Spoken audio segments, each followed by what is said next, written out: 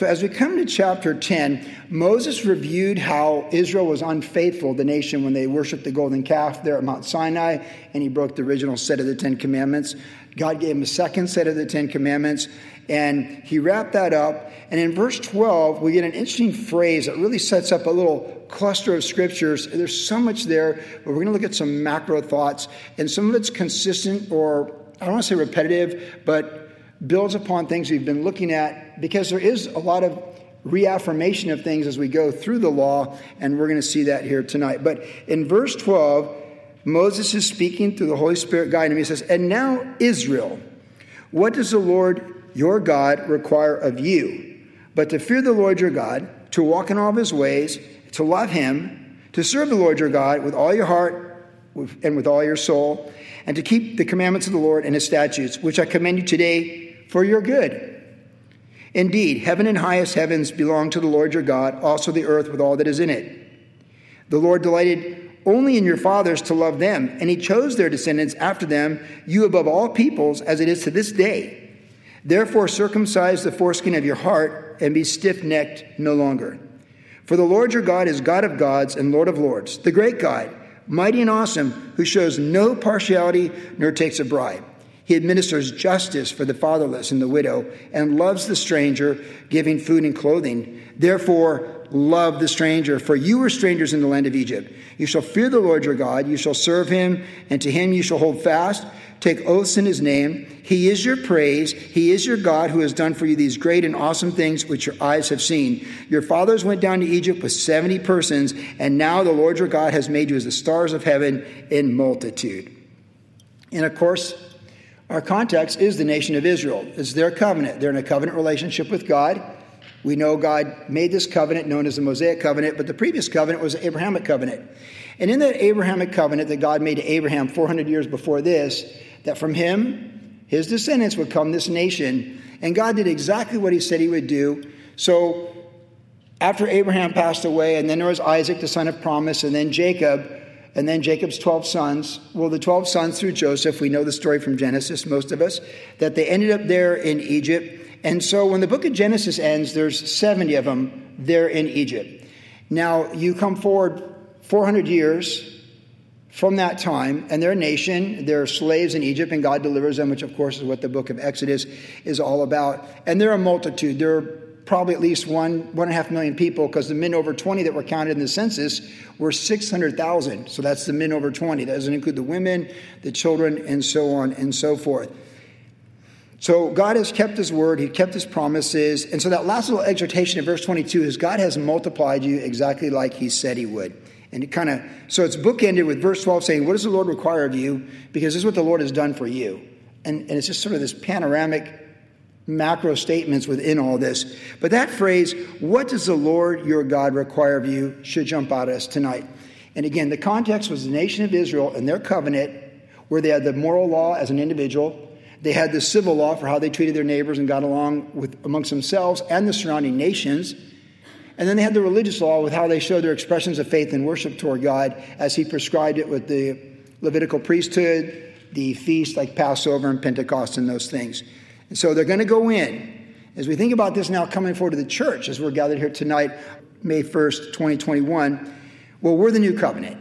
We know that we're the fullness. And again, these are shadows of things to come, but the fullness is Christ coming. Everything up to the time that Christ came points to Christ coming. So as we look at this, we're looking back. It's sort of like, I got to use a pro surfing analogy, but a couple weeks ago they had a pro surf contest at Narrabeen in Australia. And in 1980, I competed on the world tour at Narrabeen. It was the richest contest in the world at that time. It was a surf bout. And I had one of the best heats in my career. It was a tie with Sean Thompson, the world champion. We did a surf off and I lost. And I deserved to lose, but it was one of the best heats I ever had when I lost to Sean Thompson. And I had the old American flag on my wetsuit, and that's when the Australians dominated pro surfing. It was just a different time. But it was, it's the highest level of the sport, and there was thousands of people there. So a couple of weeks ago, by random chance through COVID, the pro tour's in Narrabeen this year for the first time in decades. And of course now you don't really have TV anymore, right? You stream everything. So we're streaming the World Surf Tour and we're watching Narrabeen, and there's Gabriel Medina doing this full spin in the air, 8 feet above the wave. And I thought, man, what a difference 40 years make. Because we're just like doing barrels and cutbacks, and here's Gabriel and Dina doing these like acrobatic full spins in there. And I thought, well, it looks like time passed me by. And that's what happens. Because my surfing in the 80s at Narrabeen looks like black and white TV, like an I Love Lucy rerun. And Gabriel Medina is like live streaming like something of a whole nother thing in surfing. And that's what we have when we come here. When we look at this is not Joey at Narrabeen, but it's not black and white TV either, but it's the way it was for them. So it's important tonight as we look at this text, what it means for us as the church.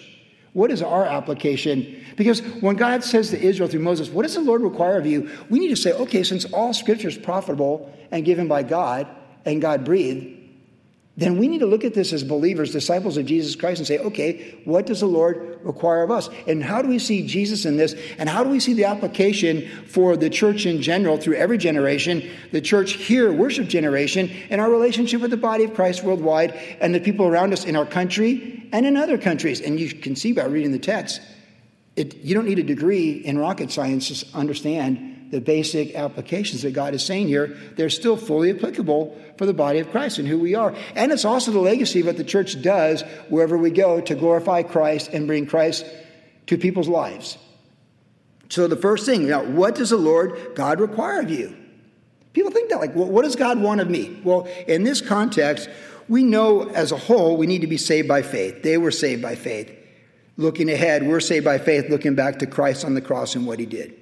So when a person responds by faith, with faith in Jesus, to the gospel message and receives Christ, okay, I'm a Christian. I'm a disciple of the Lord right now. And we know, we've already seen this, that when Jesus was asked about the law of God here, summarized, he said, it's to love the Lord your God with all your heart, soul, mind, and strength, which is pretty much what we just read. And the second is like it, to love your neighbors yourself, which pretty much we just read right here.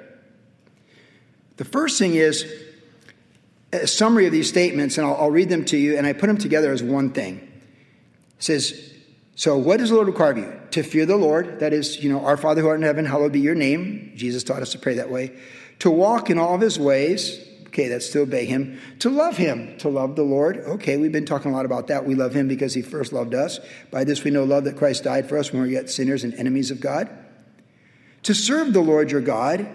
Okay, so to fear, to walk, to love, to serve with all your heart and with all your soul.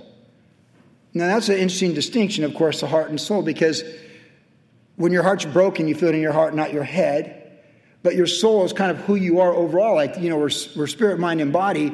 So it's always kind of tricky when you try and find a distinction between like the heart and the soul. Because our heart is our heart. And we're saved in our heart. We believe in our heart. We don't have intellectual conversions. We have faith in our heart that we believe the gospel. And we're told since the Lord abides within us, if the Spirit comes within us, like literally comes in us. And when God speaks to you, he speaks to your heart. Like he's like, you can feel grieved in your heart. Like when you're grieving the Spirit, you feel the grief in your heart. When you hear something that's very grievous, you feel it in your heart, not in your head. But yet, we are in our intellect. Like, we are who we are. Like we're a person. We express ourselves. Like my thoughts are being expressed to you right now as we're going over God's word. So we think. And so like, ya думаю, I think. That's Russian for I think. So we think. We have thoughts and we think. So now we're told that we're going to love the Lord. What does the Lord require of us? That we fear him, we walk with him, we obey him, we do these things, we serve him, we love him with all of our heart and with all of our soul. So whatever the dividing distinction line is between heart and soul is, the one thing we can certainly know for sure is the word all. That's the word that gets my attention. All. Like all. All of who we are. Not some of who we are. And we've talked about this recently. I had to text Alex Lopez in Texas last week, our pastor Alex, and he was down in Texas with Hector and Raul, our good friends that are down there as well. But I watched ESPN 30 for 30 on Al Davis, the Raider, Raider Nation. And it was Al Davis versus NFL. It was a really, really fascinating thing. But Al Davis was always like, if you know the Raiders, like, just win. Now, I'm a Charger fan, so me watching something on Al Davis is like, oh my goodness, I'm really watching something on Al Davis. But his whole thing was just win. And there's something that really got my attention because he changed NFL football. He won the lawsuits to move LA to Los Angeles and then back wherever. Now everyone moves around and it's a $1 billion industry and Al Davis had a lot to do with it. But they're interviewing Jerry Jones, who owns the Dallas Cowboys, and he said something very interesting about Al Davis. He said, I learned from Al Davis, one thing is super important. You need to bring the juice. That's it. Because, being a former Olympic coach, I'm like, oh, bring the juice. I never had that one. That's a good one. If I was coaching the Olympics in a few months, which I'm not, of course, but if I was, I would say to Chris and Moore, hey, girl, bring the juice. I look at John and go like, hey, John, hey, bring the juice. I like that phrase. I really like that phrase. But I don't coach Olympics, but I do pastor the church. And I do prophetically speak to the body of Christ. So let me say tonight, in layman's terms, when we come to Jesus, what does the Lord require of us? Bring the juice. Bring the juice. Don't wake up all callous and indifferent to the things of the glory of God, the things he's done for us, the cross, the resurrection, empty tomb. Look at the cross and bring the juice. Look at the empty tomb and bring the juice. Read about the day of Pentecost and see tongues of fire and bring the juice. When we serve others, don't look around the room for someone else to do it. Get on our knees like Jesus did with the apostles and bring the juice. Bring the A game. That's what it means. Jesus said to the church of Laodicea, you're neither hot nor cold, but you're lukewarm. And I would that you were hot or cold. And we understand that the Lord puts a huge premium on passion and zeal. There in the Old Testament, we read about this with Phinehas. When the Lord made a very unique covenant with Phinehas, why did he make that covenant with Phinehas? Because he was zealous for the Lord. He had zeal for the Lord. He was willing to do something very difficult that no one else was willing to do. And he did it, and he stopped the plague of the Lord. So what does the Lord require of us? Well, yeah, we walk before the Lord, we fear the Lord, we love the Lord, and all these things with our heart and our soul, but with all of our heart and soul. So we're reminded here on this first thing, we need to be all in. You can't follow Jesus and be kind of in. Jesus says, if you come after me, pick up your cross daily and follow me. There's no half in. It's kind of like high school football. Football's a violent sport, of course. So we've already used football, so we'll use it again. And I was a chaplain for many years with Calvary Chapel football. And you just can't, you can't just play football for fun. You can do the tennis team or the golf team. Baseball can have collisions. You can get hurt. And basketball, yeah. But, football's violent. It's violent. You cannot play high school football half-hearted. And some people play high school football and they want to have the jersey on and the number and be on the sidelines, but they don't really want to in the game. And you can kind of tell that. Like, you just kind of like, oh, well, like this, And you usually weed all that out at freshman level, by the way. You usually weed out the football players. They're like, oh, I'm going to tell. And then when you really get knocked on your keister and you lose or win everything, it's like, I'm not sure I want to play football again. I figured out in 2 days when I tried out for football. Bill Yelling pretty much knocked me out on shoulder pad to shoulder pad. I was like, I'm done with this. This is not for me, okay? You could never do it half-hearted. And you could see, being a chaplain, and particularly a couple of years, Calvary had a team that never won games. They had a couple winless seasons. And, man, it was hard. And you just couldn't do it if you didn't really love to play football. 'Cause on a losing team, with a losing record, if you really want to play football, you'll play hard and you'll play all in, and it'll show. But if you don't want to get out there, you don't want to get out there. And you just can't do it half-heartedly. You cannot play high. The whole process of preparing a football team in the springtime and then in August, if you don't know high school football, is to weed out who really wants to play football and who doesn't. And the whole purpose of trials and tribulations with the kingdom of God is to weed out who's really in and who's not. We're going to find out who's got the juice when you get lit up by the dark side. We'll find out how much juice you have to get back in there. My son Luke loved football. Of course, you all know Luke is super passionate about everything he does. He never does anything half-hearted. Here's a high school football game. Jeremy and I were up in the booth doing the PA system. He was returning the kickoff. It's the only time I've seen him laid out. He got hit so hard, that ball elevated like 40 yards. He fumbled the ball like 40 yards in the air, and it landed midfield. It was the craziest thing ever, and he was on his back. They brought him to the sidelines. I go, Luke, you okay? He's like, I'm okay. I'm okay.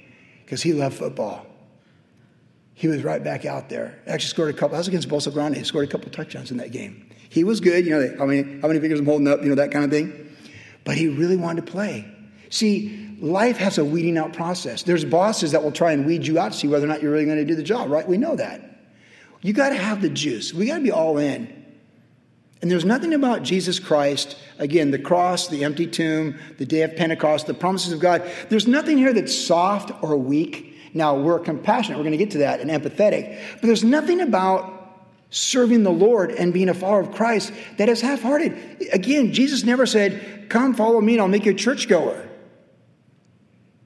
He said, follow me and be my disciple. And we just quoted this last week where it says in John, when he said, unless you eat of my body and drink of my blood, you can't be my disciple. And everyone's like, but now that's really weird for us. So, and many withdrew because the saying was what? Hard.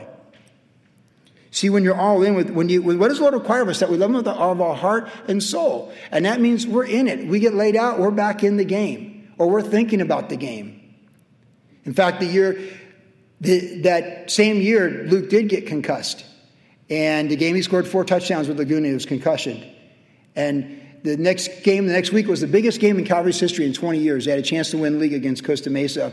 And Luke couldn't play because he was concussed. I'll tell you what he did. He was on the sidelines praying with and encouraging every one of his teammates.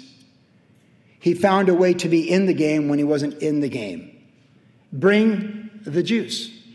Just because that didn't work out that way doesn't mean we give up with the Lord. Just because he didn't open this door doesn't mean we just walk away from every door.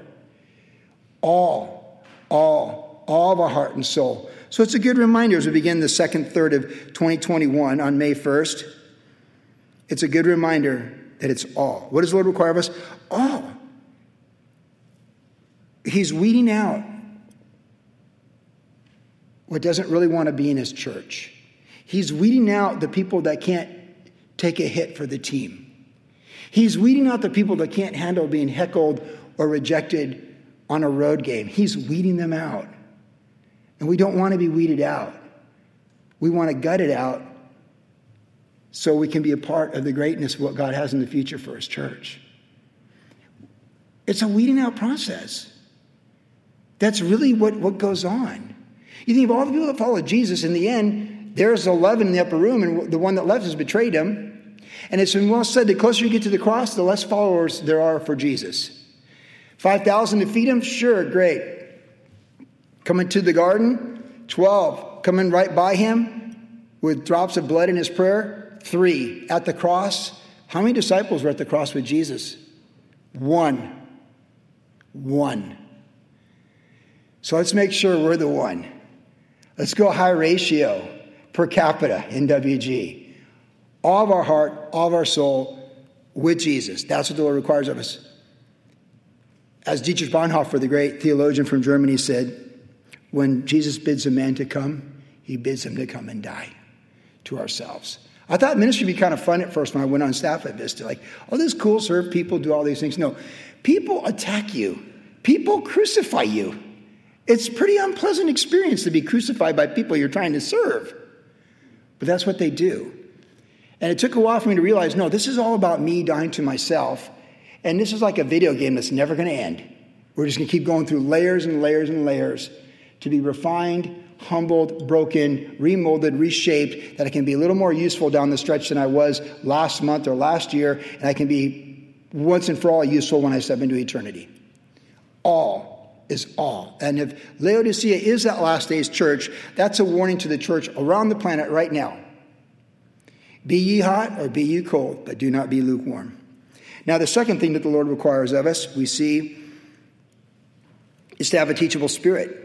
Now, of course, it did say for your own good that we would be all in with the Lord. Is it not for your own good? But then he says, okay, so this is a strong exhortation. This is what the Lord requires. But is it not for your own good? But now, let's think about this. Indeed, heaven and the highest heavens belong to the Lord your God, also earth and all that's in it.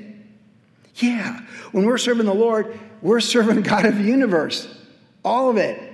All the science we understand of the universe. All the science we understand of the microscopic world and the macro world. It's all there. Anything that we can understand that's incredible, how we can put a rocket around the moon or something, or land a lunar module on the moon. All that we understand, it's just all part of the science of how God made the universe and how he made us in his image and his glory to even figure stuff like that out.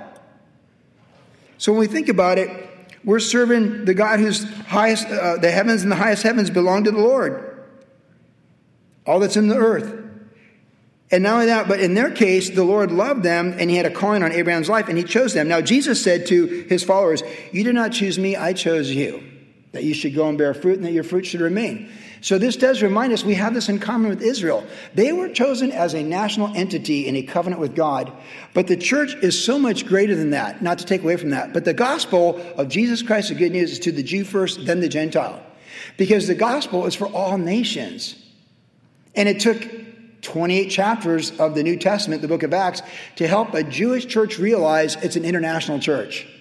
And it's not about the language we speak or the color of our skin or the gender. But it's an international church where there's neither male nor female, nor social status, free nor slave, Jew nor Scythian, right? It's all there. They were one national, they had benefits by being in the nation. It's kind of like a U.S. passport or a British passport or an Aussie passport or other countries that you might feel good about your passport. You had the benefits of that. That's what they had. It's like having an American passport. I used to show off my American passport when I traveled. I couldn't help it. It's like Bob Seger thing, you know? Born in the USA, right? Proud to be an American. You know, I'd be in line at Heathrow and I'd be like, what's up, USA?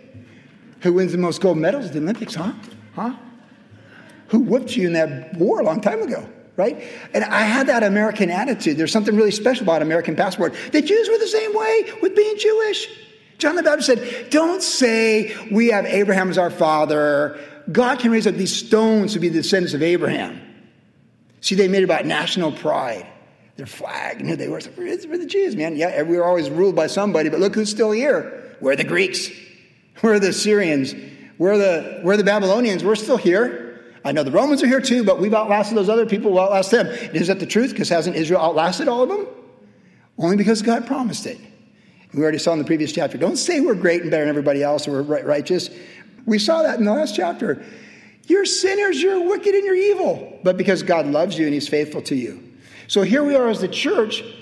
And now we're the fullness of this because they were chosen as a nation. We're chosen as individuals. Like the Lord reveals himself to us and we respond to it.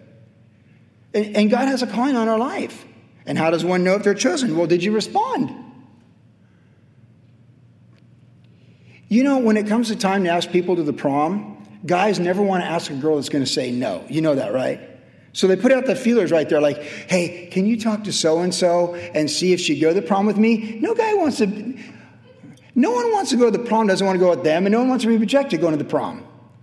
So the guy's never going to, if the guy knows on the scouting report the girl's going to say no, he's not going to ask her. You're not going to choose her to go to the prom. That's how it is. Why would God choose your neighbor who hates him to go to the prom? Why would God choose your boss who hates him to spend time in eternity with him where it's light and glorious when your boss loves the darkness and hates the light? Why would he choose him? Why would he choose you? Because you want to go to the prom with Jesus. Why would he choose you? Because you want to be where the angels are praising his name with the four living creatures. And that's why he chooses you. And that's why he's working in your life, because you want to be on the team and you responded to him choosing you. So God chose Israel. He chose Abraham and he chose the son of promise, Isaac. He chose to bring the nation from him. And here they are now, 1 million people ready to go in and enter all their promises because he chose them. And here we are, the church, May 1st, 2021. And what does God want to do in our lives and through this church? Because he's chosen us. Because we said yes when he called to ask us if we'd go to the prom. We said yes when he said, you want to abide in the light, stand in the light, walk in the light, be in the light, where my presence is the light that's brighter than the sun. You don't need the sun. Do you want to be where the cube city is like this, the New Jerusalem? Do you want to be where the pearly gates are? Do you want to be where the four living creatures are? And we say yes and amen, I do. That's where I want my destiny to be. And so here we are. We're his people. He's chosen us, and we're on a winning team. We're on the only team that matters, the kingdom of God. And what he's chosen us to is not to be just one nation, but an expanding kingdom of all nations. And this, of course, is the Great Commission, to preach the gospel to every creature, to make disciples of all nations. This is the Great Commission, to be his witness in Jerusalem, Judea, Samaria, and the ends of the earth. That's who we are. And churches always die when they retract and lose their vision. But churches grow when they expand and continue to sow and go out and take steps of faith. And that's who we are. That's what we're doing. That's what we're all about. That's what we want to continue to be about. Now, history shows we probably won't always be like that, but let's pour it on as long as we can. As long as we can ride the wave of what God is doing with us, with you in your life, your family of faith, you and your marriage in faith, this church in faith as we're moving toward 18 years here, plus the bonus 5 years at Calvary Costa Mesa. Let's just keep riding the wave. I got an email from Josh Seal this week. Josh is an amazing young man. You might remember who's that young redhead kid that used to help out at WG at Big Calvary. Amazing. It was at Warriors for Christ, Fallbrook High School, when God gave us the name Worship Generation. He was the leader of that Christian club in 1999. I was there with Scott Cunningham, and the moment Scott started leading worship, over 100 kids were there, and they all started worshiping. And I thought, this is a worship generation. And God gave us the name. That was through Josh Seal. He set that up, and I was there. I'd been there the year before. There was 30 kids. In 1998, there was about 30 kids in that group. And then the next year, it was 99 was 30 kids. In 2000, March 2000, it was over 100 kids in that group. And I turned to Scott Cunningham, and of course, we were both 20 years younger back then. And I said, God is doing something really special. It's a worship generation. And that's right when Scott came up and came on staff with Brian and Chuck and all of us there in that month of March in 2000, right after the end of the world with Y2K. Remember that one? Yeah. So as I got this email from Josh Seal, he talked about different people that influenced his life. He talked about my influence on his life and said some kind things. But I hadn't heard from him in 15 years. He had been in touch with Sarah Yardley in England, who, of course, is old worship generation as well, sets up the Creation Fest and all that stuff, who we support on a regular basis. But I was thinking, because this is what you do when you've been in ministry for a long time, and I was thinking about worship generation, which essentially is 23 years. At one time we had, Jeremy Camp at 20, Phil Wickham at 16, Jack was in kindergarten, Scott Cunningham was very young, Tim Chaddock was very young before he'd gone to do all this stuff. We saw these amazing people. Bobby Brown, who comes, he was like, I think was he 19 even? I don't even know. He was so young. And there was a season where we had all the music. We had the 3 CDs. We did all the stuff. We went to over 400 churches in 3 years doing outreaches. And then God that ran its course. And then he brought us here. We've been here for 18 years. And there was a season where we had all the young kids, and we did all these things, and we planted this church, we planted that church, and all these people went out and did these different things. We've always been globally minded, but we had the season, and then it just came to a place where we all got older. And thank you all you young people who stick around. Makes me look good, thank you. But that's not why I say that. It's good for the young people to be here because we always want to reach the next generation and equip them. And that's the best thing we can do. In fact, that's what we're told to do in Titus, is to equip the next generation. Now we just do so much globally around the world. So my point is we've had different seasons, and life is filled with different seasons. And we want to keep riding the wave of this season and just keep going and going and going. In your personal life, you have different seasons, in your marriage and your singleness and with your kids and grandkids. And there are all these different seasons, and we adjust. Like we adjust to what the Lord's doing. And what we can never do is be stiff-necked and uncircumcised of heart, particularly in serving the Lord Jesus Christ. It looks really bad in the world and looks even worse in the church. Because stiff-necked is that sort of like, no one tells me what to do. Like, it's like, what? You want some of this? It's like, no, I don't actually. And that never looks good on anybody. When you do that, see, there's really 2 illustrations, right? You got this, you can bow the knee. Or you can do this. And that's like what we do with the Lord every single day. And days become weeks, months, seasons, years, and years, decades. And we all know people who do this. We all know people who do that. What does the Lord require of us? Do not be that person.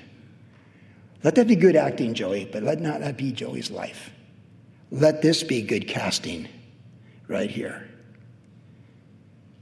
Because this needs to be who we are.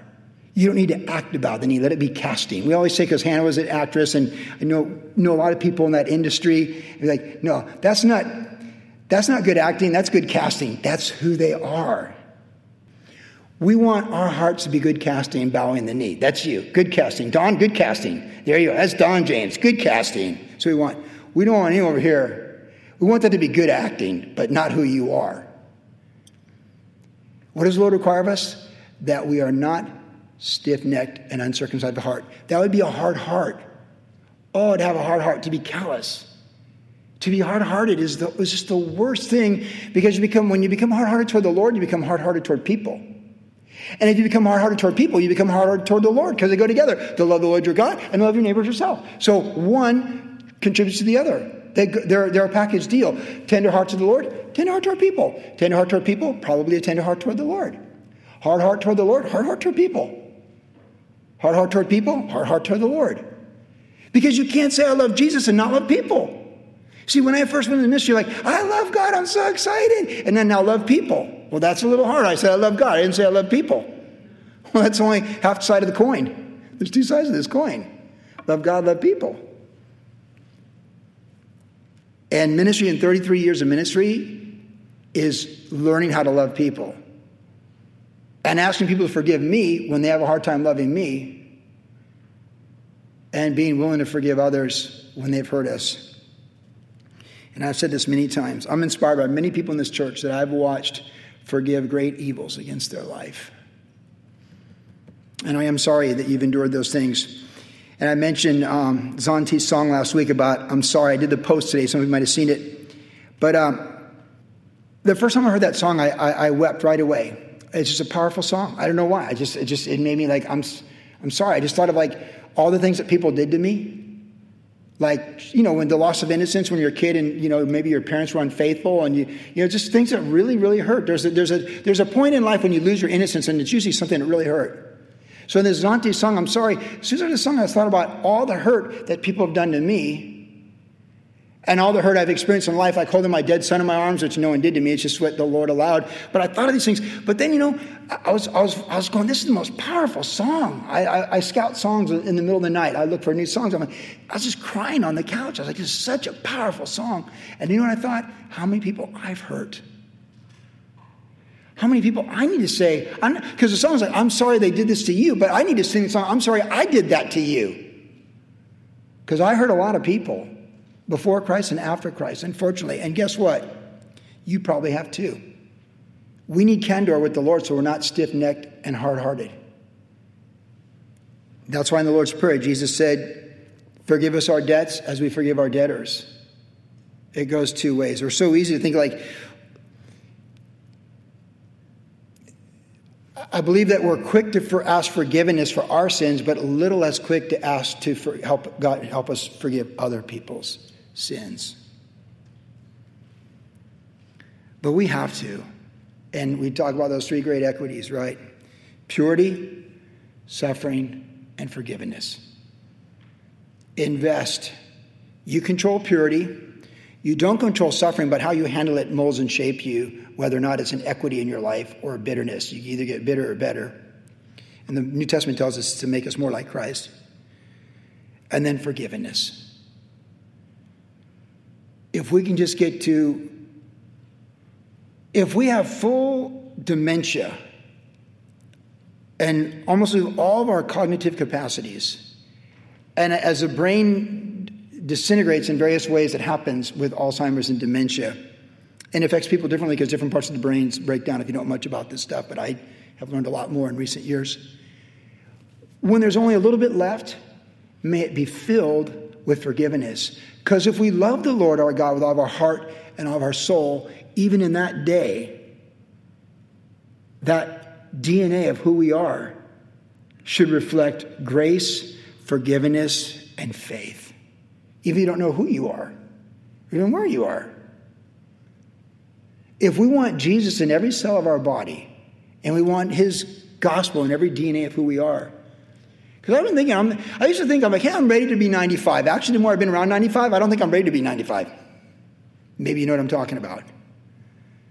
I used to admire George Mueller because he lived to be 92, and of his ministry as that great, amazing saint from Bristol, England, all back in the day. Man of faith. He made it to 92. I was like, it'd be great to be like 92 and wake up and pray and move mountains in prayer when you're 92. But I've been thinking, there's people that get up at 92 and they don't move mountains because they know who they are, what they're doing. But the Lord's been showing me, look, what does the Lord require of you today?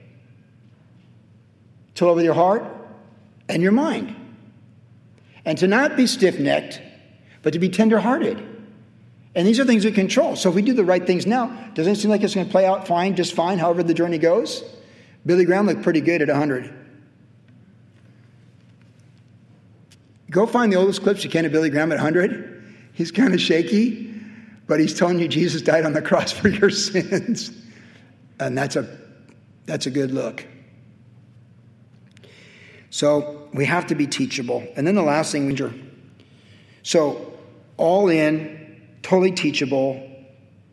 For the Lord your God is a God of gods, Lord of lords, the great God, mighty and awesome, who shows no partiality nor takes a bribe. That's a whole study we could go into right now in 2021. That's why we love him, because he's the Father of light. There's no shadow of turning. And in verse 18 it says, he administers. So this is his administration. Oh, this is the king. It's a monarchy of the universe. This is who we bow the knee to.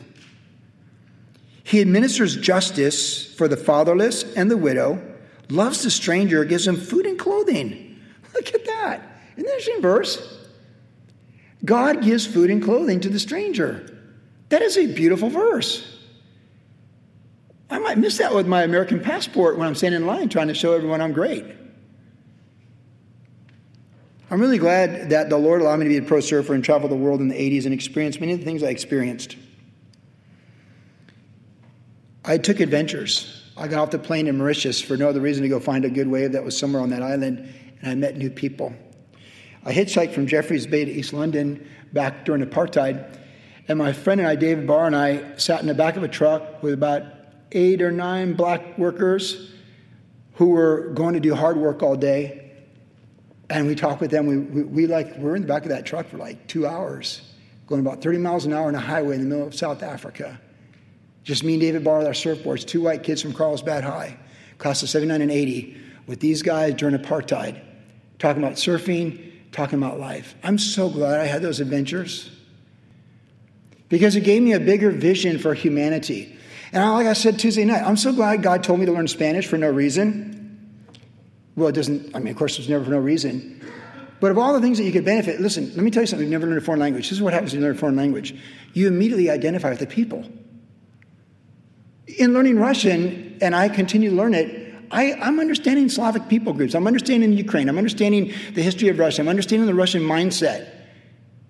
And you don't learn the language for people you don't like. That's pretty unusual to do. The motivation is love. So if you're learning a language, I learned Spanish for the motivation of love. To tell people that are Spanish-speaking primarily that God loves them and Jesus died on the cross for them. My motives were good. And plus the Lord told me to do it.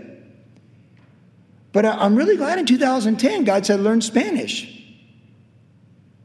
Because in doing so, I just feel a ton of love for the people that come here legally or illegally. Yes, I think they should come legally, but I understand why they do come illegally. And I would too if I had no chance in the world. I sat in the back of that truck in South Africa. Those guys had no chance for anything other than that. There's people we support in ministry. They have no chance. They cannot create an opportunity for themselves like we can in America. They just cannot. There's an orphanage in Uganda that I've been following on Instagram for a few months. Somehow they followed me, probably through Ebenezer and the Ethiopian orphanage we've been a part of for years. And, it's like they got like 7 followers or something. And he's showing these kids, and they have nothing. And he put this thing about needing school supplies. So I DM'd him, direct message, like, hey, what's the... And he got back with me. And the Lord said, help him. Don't talk it, walk it. Help this guy. He's a pastor. He's taking care of 30 orphans on his own in a small town in Uganda on Lake Victoria. Do you want to be a part of this fruit or not? Okay, so it was hard to get them money, but there's always a way, right? The wise man scales the city wall. So I find a way to send this money. We sent a test run, $100. This last week with Sam. Goes through, he confirms he got it. Thank you, brother, so grateful. Encouraging words I sent to him. Okay, now let's send more than that. Let's add a 0 to that or whatever. And a day later, he sends me photos of the kids eating their first full meal. And they got a big sign, thank you, Joey Baran. No, it's worship generation. See, I lost my prize already in eternity, but you still have yours. You still have yours. They gave me credit, but they didn't give you credit. And you're the one. It wasn't my money. It was WG money. Sam, I sent a picture to my family. My kids were blown away because all my kids are very much involved in these things. I sent it to Sam. He said he cried. He was teaching over at Calvary that day. I just cried. And I just remember he posted a shot the other day. The kids got mattresses, these little mattresses. I'm telling you, if you Google that city they're in, you can't just find a way to create revenue and buy mattresses and school books and food. I mean, the opportunities we have here with that American passport and these things we have, they just don't exist in most of the world. It just doesn't work like that. So Jesus has given us a great opportunity. To whom much is given, much is required. And that's why the whole world still wants to come to this country. You know, many of the people we support in missions, Calvary Costa Mesa supports in missions, when you read about what they're doing in these different countries, you'll see almost a good portion are involved with refugee relief. You notice that? Tammy, you would know that because you go through that book. I mean, the world's been moving all over the place in the last 10 years. We just sent money to Jeremy Camp's ministry, Speaking Louder. Why? Well, because we love Jeremy, but not just because of that, but because they're doing a new initiative in Lebanon with Syrian refugees have been displaced now for 10 years. What does the Lord require of you? Well, most of us are not going to get on a plane and fly to Beirut with cash. But our friend Jeremy Camp has found a way to be in Lebanon and to bless those people. And we have a saying in giving money, because we like to give money. Make it easy for us to give you money. Uganda was hard, but God said, hey, get it done. But now it's in place so we can do it again. Jeremy Camp, click here. Of course, Jeremy's Jeremy. If you know him, he's dialed in. And just like that, our resources are going to Lebanon to help a next generation of Syrian refugees who have lost their houses. How would you like it if someone bombed your house? How about this home group? How about our home group? What if just chaos came? And we had to flee everything we knew and go to everything we didn't know. And you think Lebanon's any safer than Syria? It used to be the most beautiful country in the world 40 years ago before the Civil War. See, to whom much is given, much is required. And so for each of us as individual believers, we would say, what does the Lord require of us? This third thing is, well, it says he loves the widow, he loves the orphan. We do tons of stuff for both. He loves the stranger, and he feeds them and clothes them. And this is the heart of Christ. This is the gospel. Because Jesus looked upon the multitudes and he was moved with compassion, because they're like sheep without a shepherd. And I'm glad I've lived to see the year 60 in my timeline, because I didn't see it quite this way at 58. But I see it really clear at 60, and I might see it a little clearer at 61 next year if I live to see that. We need to see more clearly with the eyes of the Lord his worldview over his universe. He's the God of gods, Lord of lords, in heaven and over the earth. And he says he administrates justice, and this is what he requires: to love the orphan, to love the widow, and to feed and clothe the stranger. We cannot harden our heart and be stiff-necked towards strangers. And this is the thing about being a friend, like Proverbs says. To have friends, one must be friendly. And Jesus is a friend. Jesus unconditionally came into all those circumstances where he loved on people, met them where they're at, and just served them and blessed them. That's the legacy of the church. That's the legacy of our hospitals, the orphanages, and all the things that the church has done for 2,000 years that are glorious. Let people attack the church however they want to from history, but make no mistake, education, hospitals, scientific discoveries, by and large, have been led by men and women who love Jesus Christ and see the King over his universe. They love Jesus. And that's who we are. So what does the Lord require of us? That we love the stranger. That we have a disposition to be kind toward people. Again, my sister being homeless all those years, I learned so much about homeless people. I look to engage homeless people when I see them. Hey, hi. I was speaking with this lady the other day with her grocery cart down there by Dog Beach, and she's from South Africa. She still had her accent. I was like, oh, I've been to Durban. I was like, oh, you see it? It was great. It was a great conversation. I didn't ask her how she ended up on the streets. I just let her know that God loves her. And she loved my dogs, my Cavaliers, Fitz and Lucy. See, it's not that hard. We don't have to reinvent ourselves. We just need to let Jesus work through us and be who he wants to be in and through us. We don't have to manufacture something. We just need to be who we're meant to be in the DNA of a spirit-filled life, a spirit-filled woman, a spirit-filled man. We must love the stranger. And this, where everyone in a hurry and everyone not being very friendly, all the more reason for the body of Christ to practically say this day, I'm going to love the stranger, and I'm going to make friends, I'm going to build bridges, and where I can, I'm going to advance the kingdom. How did the apostles change the world? They went out and loved the stranger. That's exactly what they did. And how they could help and serve, they did. They'll know we're Christians by our love, by our love. Yes, they'll know we're Christians by our love, because Jesus loves the world. And he is sending us now in a time like we've never seen before to take that message out in word and action. So may God help us to have the vision for how he wants to use each one of us right here in our world, how it can be part of a bigger gospel sowing and reaping, not just through our church, but however God wants to work through you. But I'll close with the words that Jesus said, the fields are white for the harvest, but the laborers are few. Therefore, pray that the Lord would send out laborers into the harvest. It's getting harder to send the money. It's getting harder to go. And that's all the more reason we got to get after it with all of our heart and all of our soul.